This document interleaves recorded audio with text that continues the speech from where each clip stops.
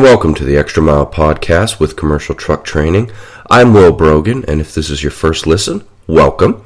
We would like to let you know that this is actually part 2 of an interview with AJ Hewitson of Paradise Chevrolet in Temecula, California.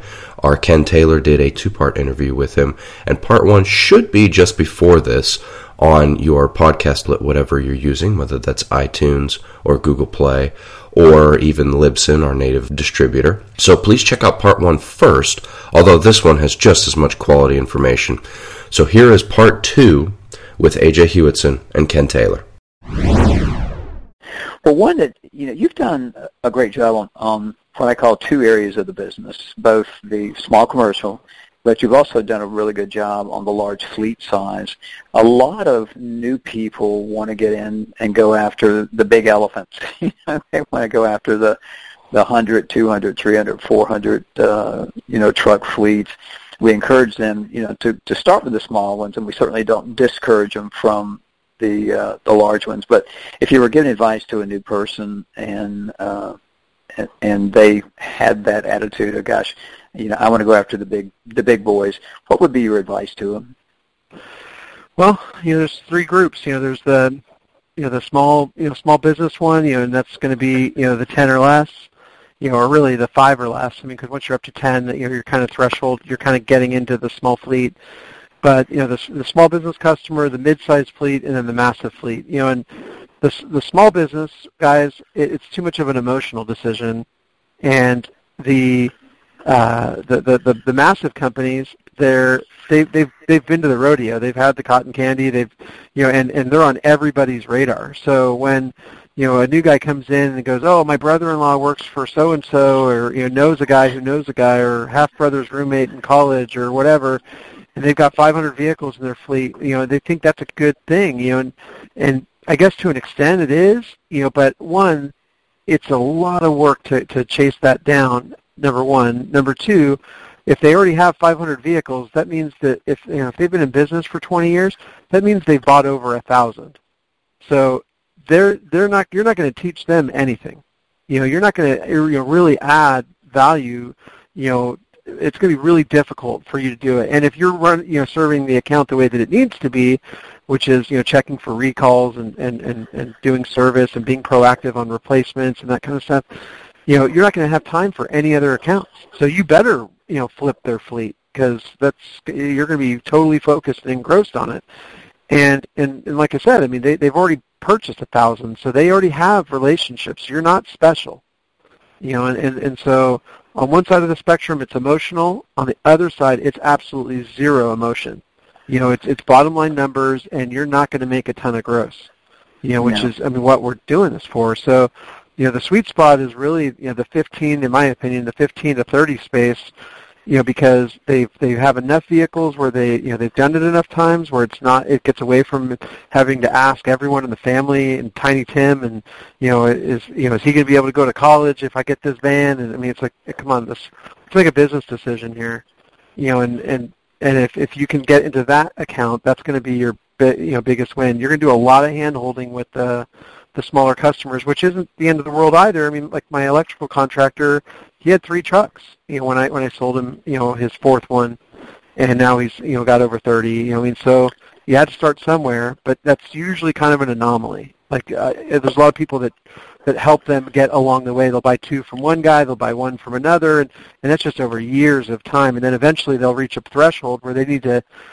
just really expand. They'll take on, if they're a plumbing contractor, they'll start doing HVAC, or if they're HVAC and plumbing, they'll start doing electrical.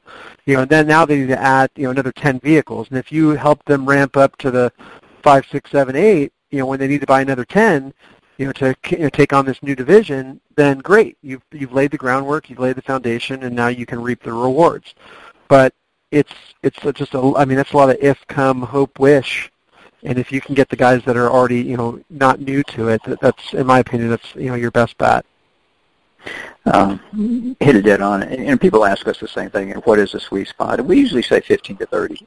That's kind of where we want especially new guys, to focus on. Those very small ones might buy once every 5, 6, 7, 8, 9 years. You're waiting a long time for the next sale. But, that 10 to 30 marketplace we've found to be so successful. So I think you're dead on that advice. That's great advice.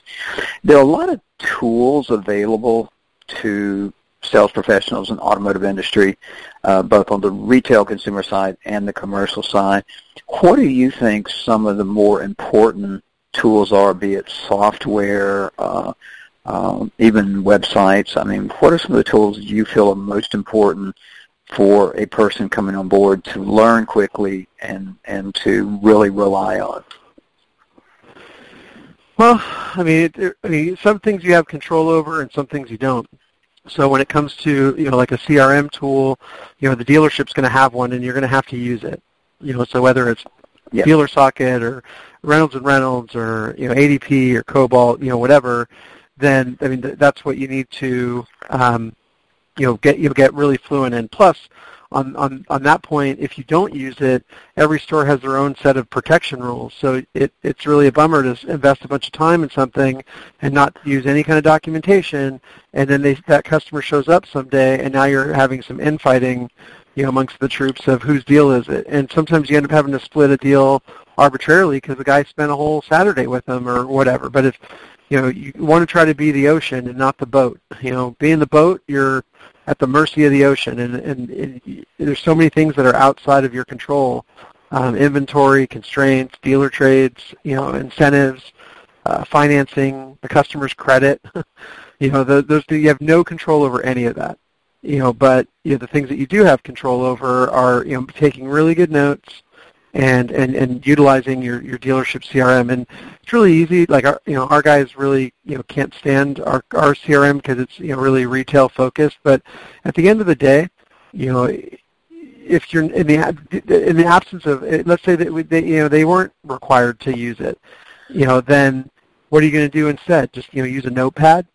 And I mean that's right. Horrible. So one is whatever CRM that you've got, utilize it.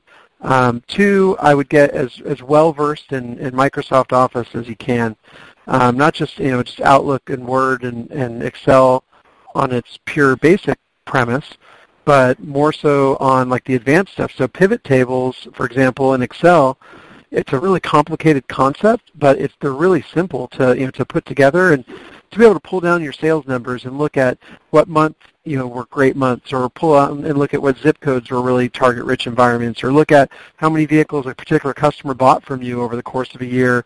Yeah, you might get some reporting and stuff through your CRM, but most salespeople are kind of limited, unless they're an admin, to be able to get some of the more advanced reports.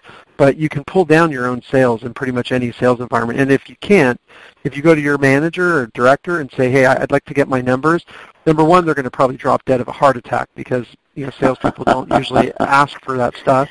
True.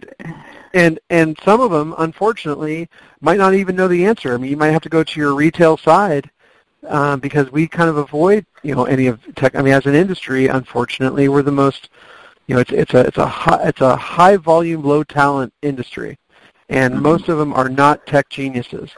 So you might have to go to your internet director or to your retail sales manager or general sales manager to ask for these numbers, or ask for this information for your own sales. And once again, all of those people will probably drop dead of a heart attack because, the salespeople just don't typically ask for that stuff. And so God true. forbid you remarket back to your existing customers. So CRM is important. The Office suite is extremely important. I've shown my guys many times, like the things that you can do about sending delayed emails.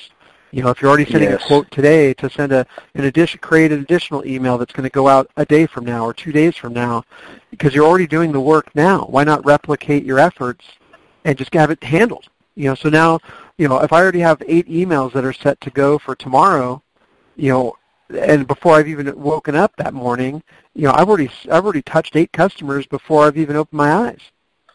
And that's, there you go. And the customer doesn't know when the email was set up, and as long as you're sending a genuine direct email to them, it's not that has relevant content. Hey, hope your son has a good day at his baseball game today, because you were at his office last week, and or I hope his baseball game went well on this weekend, and you remember that kind of stuff, and maybe you show up with a 6-pack of baseballs, and it costs you $7, $8, whatever, and just whatever. People remember that stuff, and just the little things go a long way. Oh, absolutely. And there's some specialty softwares as well. I know Commercial Truck Trader, Work Truck Solutions. Could you talk a little bit about your utilization of those kind of tools? Well, I wish I could, give a better response than reality. But once again, truth be told, we utilize probably 20% of it. And if we used it more, they're hugely beneficial. They show you, from a manager's perspective. There's two sides. From a manager's perspective, you can see, what your breakdown of brand is, what body companies you've been, carrying, and what stuff stocks, and what needs pictures, and what rotates faster. And if you check that against gross profit, and you've got 3 chassis, and you're trying to figure out what turns the fastest, we usually just make gut decisions of, okay, I'm going to get 2 stake beds and a service body. Well, the stake beds might generate the lowest profit, but then again, they might turn the fastest because they're basic and they're simple and they're cheap. But if I want to make more gross, and if I'm not going to see more of these trucks, coming for a while, then, I need to make a better decision from a fiscal, decision, not to worry about getting rid of it so quick. So, so inventory management's huge, and pictures and social media and all that stuff is huge from management side. On the salesperson side, like you've got on Work Truck Solutions, you've got the 2-minute prospector, which is a phenomenal tool. And it literally, I don't even think they should call it the 2-minute prospector. It should be the 64-second prospector, because if it takes longer than that, you're doing something wrong. Yeah. And it's so simple. Even if it just was conversation starters. And another thing I've told my guys is that when you go to see a customer, you ask them 3 questions. What's your oldest? What's your most commonly used? And if money wasn't an object, what vehicle would you buy? Just so you can get some conversation started if they're kicking you out, and they're not giving you the time. Well, if they answer those questions, now you just came away with 3 potential vehicles that you could quote them, and even if they had no intent of buying something that day, at least start the conversation. So from your truck, you could, just after you walk out their office, you could, go on Prospector and, send them pictures of the 3 trucks that you just had a conversation about, and just say, hey, I just want to send you pictures of these things and some information, and, if any of them, strike your fancy, let me know, and, I'll send you some numbers, or, God forbid, send them a quote proactively. Great advice. But you can do that with Work Truck Solutions, really easily, and both companies continue to just add more, services. I'm seeing more salesperson stuff on the Work Truck Solutions side than on commercial truck. But Work Truck Solutions has come so far as far as a resource and tool for everybody to use. Oh, we agree. We both tools are outstanding, and they each have their place. Sometimes people confuse and think they're exactly the same thing, and they're not. Each one has its own purpose, and if you use them correctly, it's amazing what happens. So great advice. Here's a biggie, and I get this constantly. We probably get a call a week. We've got a new manager. He's got a couple of salespeople under him, and the owners, the GMs, want that to be both a full-time selling manager as well as a full-time coach manager. We kind of separate those two.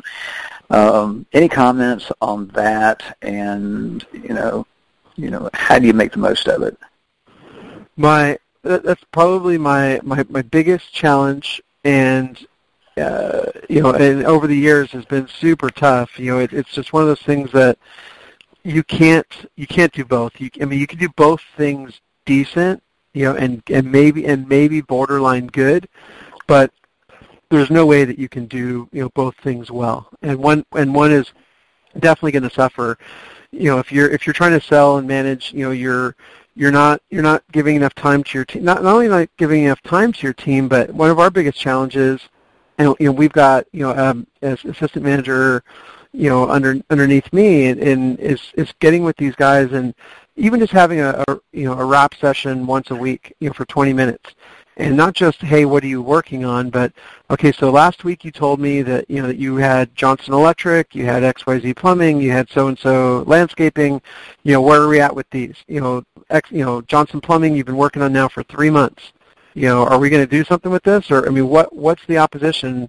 What do you need to help close this deal? And then they'll tell you, he's looking to hire a guy, or he's looking to sell some trucks, or whatever.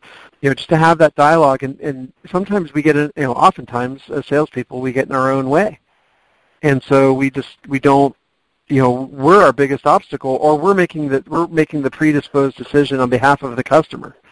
It's like, who are we to tell the customer that they can't do it, or whatever, or don't want to do it, or whatever.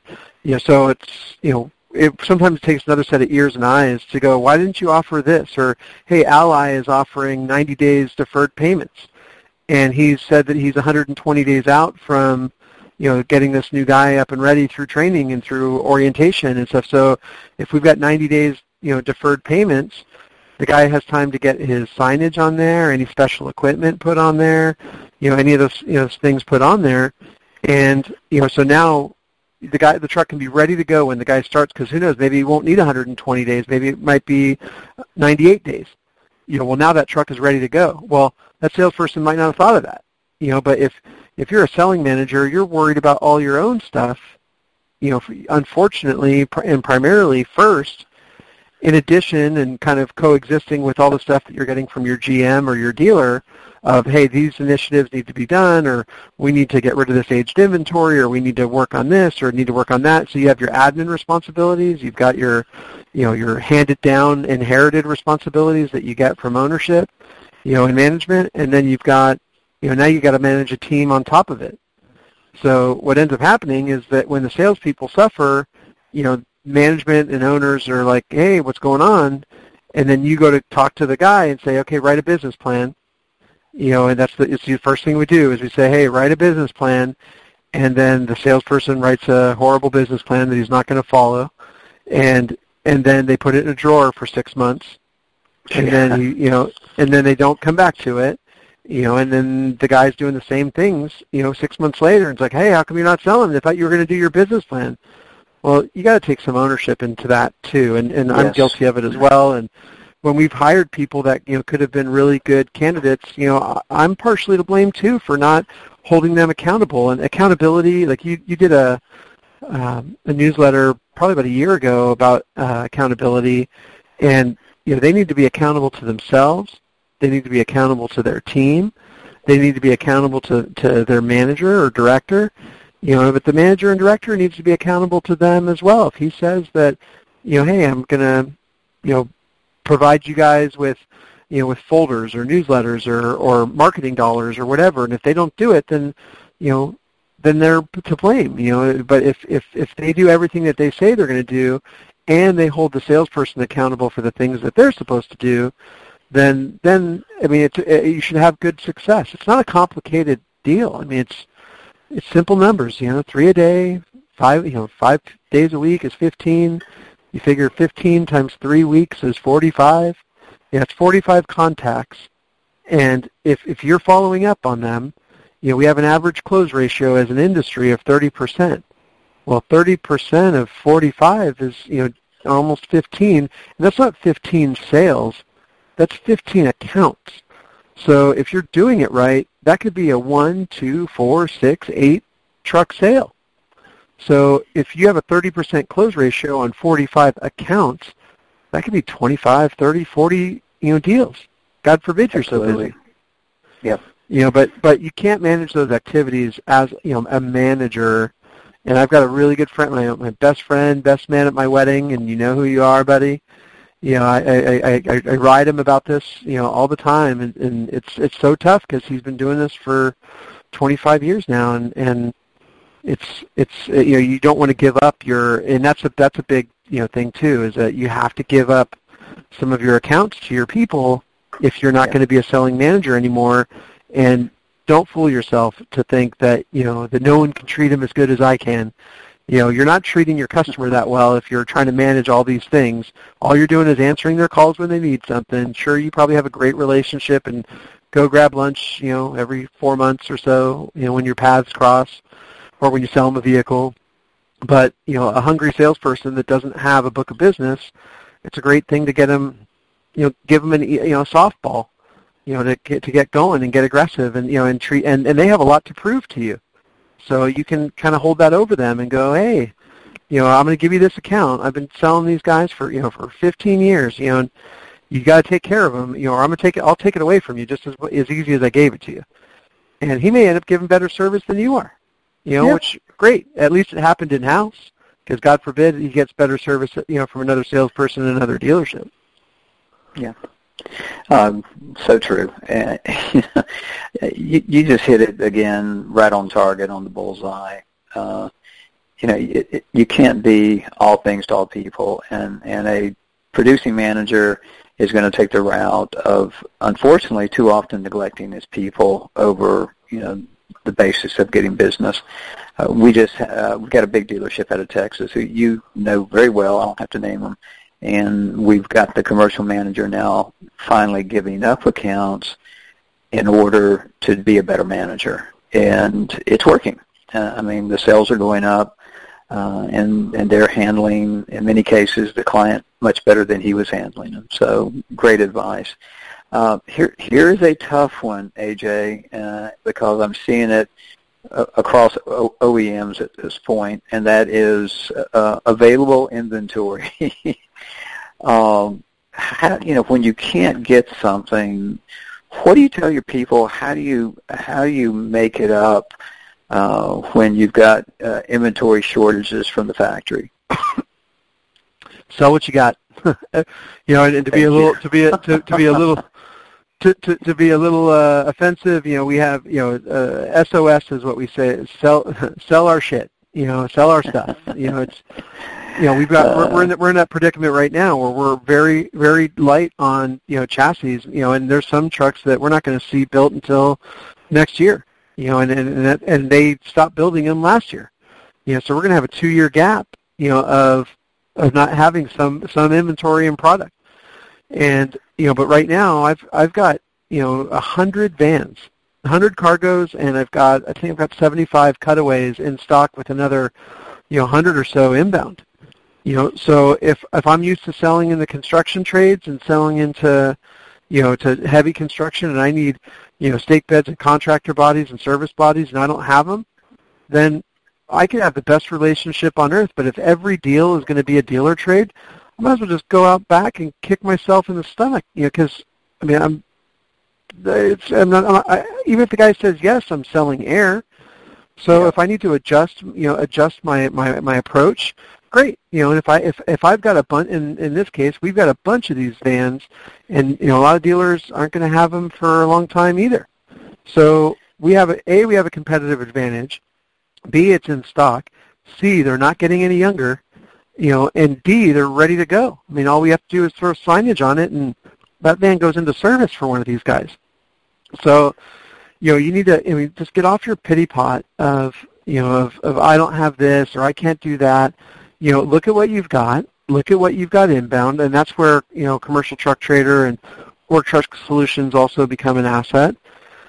Talk to your commercial manager and find out, get the production sheets of the body companies so that okay, we've got 10 on order of this, we got 5 on order of that. God forbid you proactively sell it, because, once the vehicle's been produced and we're just waiting for the body to be built, you could tell the customer, hey, look, great news. I got good news, I got bad news. The bad news is it's not here yet. The good news is that no one even knows this thing is coming. And I'm calling you to give you first chance. Now 2 things happen with that. One, if they pull the trigger and buy it, they're going to be appreciative that you gave them the heads up, which is going to create another notch in your belt for loyalty. Yes. If they don't pull the trigger and they wait, because they weren't ready or the deal wasn't sweet enough or whatever. When they come out of the ether to come back and get that truck that they thought was being held for them, even though you told them 22 times that, when this thing's gone, it's gone, when they don't, then they kind of get a little sting, and you go, look, man, I did my best. I did everything short of co-signing the loan for you. I tried to get you to buy it, and I emailed you on this date, this date, this date. I came by this date, this date, this date. I did everything I could, but if you talk to them, it goes back to follow-up. If you talk to them one time, or send them an email one time, or you picked up the phone when they called you one time, that's not, you didn't give it your best effort. You're lying to them and yourself. But if you look at what you've got and you look at what's coming and you build a business case around it, of I'm going to go after these customers that buy these vehicles, you'll find a home. And the proof happens. Good like point. Another thing that my guys have done is they wanted me to carry this particular van, and I didn't want to get it. It was a refrigerated van, and we don't go after that reefer business at all. And we don't carry the, it's just in any space, whether it's the low cab Fords, the box trucks, and we just don't go after it. It's very expensive. It's highly specialized, and of course, the one that you have is not going to be the right spec, and you're going to use this one to sell against it, and then order another one for that customer, and then the existing one stays there. So my guys were, pressuring me, and they said, hey, we can't sell it if we don't have it. And so I'm like, all right, guys, we sell air all the time, but I'll bite, and we order it. And we ended up, having it for 730 days. Oh, God. And it wasn't 730 days because it was a bad van. It was the best van ever when they wanted to buy it. But they're not the ones that paid flooring, and there's not the one. So now after it's a year old, we start throwing bonuses and spiffs at it, and after it's 2 years old, we're throwing everything at it, and then we get to a point of threatening the guys, going, okay, I want everyone to show up at the sales meeting this week with 5 potential customers for this thing, and when we did the threats, combined with here's an extra $500, on top of commission to miraculously, the interest went through the roof, and of course, this is the second time that we've done this, and both times I only have myself to blame, and so miraculously, what happened the first time and the second time was, as soon as it was sold, then we had 4 more customers, 3 more customers, 2 more customers that wanted the exact same van. It's amazing what happens when you actually call based on what you've got, and you have an interest, and you're actively engaged to try to sell it. And so then, the guy that ended up selling it the first time that we did this, he goes, man, if we had 3 more, he would have bought all 4 of them. Too bad we didn't stock it. And I go, get out of my office. Don't even say that after we've paid, $6,000 in flooring on this thing. Oh man, it's amazing. I'm hearing you sell what you got, but the amazing thing, and you just hit on something that I hear over and over and over and over. Well, we've got something that's been in inventory 300, 400, 500 days, and so suddenly we start calling around, everybody start calling, and next thing you know, you've got too many people wanting the one van. It's incredible. Activity breeds success. Great activity breeds great success. So, wow, great, really good point. Well, any final words for our listeners regarding managing a commercial and fleet department? Any kind of final little coaching tips that you would offer? Well, it's not really coaching as much as it is, kind of just a comment. If you don't have endorsement from the the dealer and the general manager, or if it's the same person sometimes. If you don't have that, it's going to be a sinking ship proposition. You're kind of doomed from the beginning, because it's just not, if you don't have buy-in, and they're the ones that write the checks, and they're the ones that that sign your paycheck, and there's a store nearby that just recently got bought out, and it was a decent competitor store. They didn't have the inventory that we had, but we swapped customers, and they gave us a run for our money in a lot of cases.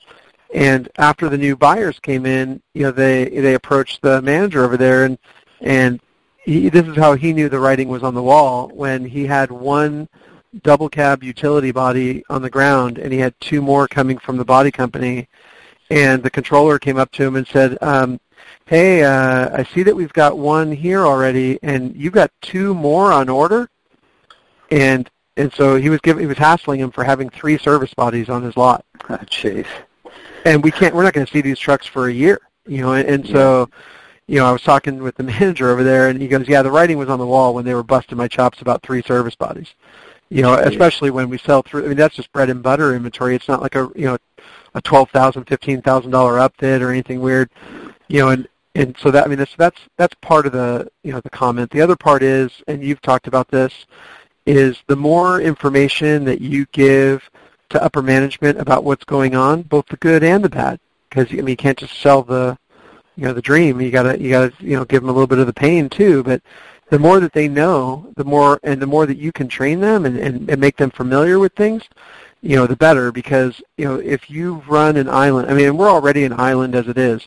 We're often seen as the prima donnas of the dealership. We don't always have a schedule. The guys don't want to work weekends, and even though we sell a fair amount of commercial stuff over the weekend, but they don't want to do any of that, of those things, and then when upper management asks questions, which they often don't until it's too late. By the time, if you don't have a good relationship with them, then when they're asking questions, it's already too late. Yes. So true. Because they're only reaching out to you because they're either looking to shut down the department or go, quote, in a different direction, end quote, which go in a different direction is usually, away from you. So yes. and so, I mean, if there's one thing I've learned is that, the more that they're engaged, whether they want to be or not, and even where I'm at now, initially, I mean, they wanted a commercial department. I started it, from scratch, and, they wanted one. But when I tried to tell them about, hey, we're working on trying to get this discount from a body company, or we need to do this much in marketing, or we need to do that, or whatever, they weren't really, I mean, it's like, yeah, we hired you to take care of this stuff. So even if it's just a matter of, like, now we're sending a daily action sheet. So every sales call that someone goes out on, every, phone call that they make, all the quotes they send out, I mean, not just sales, because they can easily see the sales through, the dealership software, but they don't know any of the activities of them. So the more that you tell them about what you're doing, which is also a double-edged sword too, because if the numbers aren't accurate, if you're fluffing it up, you're kind of creating your own, execution as well. Because if you say that your sales guys are going out on 10 calls a day and you're turning in, 10 sales for the month and a team of 3 or 4 guys, that's, those numbers don't match. Either these guys are wasting time or, doing whatever. So, as long as the numbers are real and the information's accurate, the more information that you float up, at least they know. Because, once again, if they don't, the only time they're going to come down, whether it's ego, pride, or, they just don't want to be embarrassed that, that more about, the department than they do, when they come down, it's to end it. And I have worked at a store where we got a new GM, and his background was at Saturn, and, Saturn doesn't sell trucks, and in fact, Saturn doesn't sell anything anymore because Saturn's not in business anymore. And this guy had it all figured out. And one of the best things ever is leaving that store when this guy came on, because I saw the writing on the wall, and the whole department got dismantled. And at the time, we were like number 7 in the country and number 1 in the state, but he had it all figured out. A guy that had never sold fleet, smart businessman, and he had run dealerships before, but he had never run a fleet department. He spent, over 10, 12, 15 years at Saturn, and he was going to tell me how to sell cargo vans. And I'm like, wow, buddy, you don't know. You don't know what's going on. So the more engaging that you can be and the more information you can share, don't think that running on an island is a blessing, because it's really not. Oh, you're 100% right. And you're right, we preach this constantly, keep management informed. If what they don't know, they'll think the worst. So that's not where you want to be. So good. Well, AJ, thank you so much. Great information. This information, we're probably going to turn it into 2 podcasts. So really appreciate it. Always good wisdom from you, and thanks for all you do, and especially thanks too for your friendship. I can't tell you how much I value that, and love talking with you. And I got to put you on notice. This is not the last time you're going to do a podcast with us, so get ready, my friend. Well, it's a pleasure, and I appreciate the opportunity to learn from you and to share ideas, and not to break our arms, to pat ourselves on the back. It's a great business, and there's a lot of opportunity. You've got job security for as long as you want to do this, because there's a lot of people that think they've got it all figured out, and it's not. It doesn't have to be complex. It's real simple as long as you just small things well, and just be consistent. Amen. Those are two great pieces of advice, and that sounds like an article for me to write, my friend. I think I'll get on that right away. Well, I'm going to send you a 1099 for it. We'll do that. Maybe. AJ, thank you so much. No problem, bud. Have a great day. You too. Well, I hope everyone got great value out of both parts of that interview. And again, as a reminder, if you have not, or even if you have, go back and listen to the first interview that we did with AJ a few months back. It was earlier in the early months of 2019. That is a phenomenal piece in and of itself. One reminder that I'd like to throw out there is that we still have seats available for our July boot camp that will take place at Commercial Truck Trader headquarters in Norfolk, Virginia. The dates for that are July 22nd to 24th. That is a Monday to Wednesday. And we are running some specials as far as registration fees go on our website. So check that out. It's commercialtrucktraining.com/ultimate-boot-camp. That will get you all the information that you need on that event. Hope to see you there, and otherwise we'll be back soon for another edition of the Extra Mile Podcast. Thank you so much.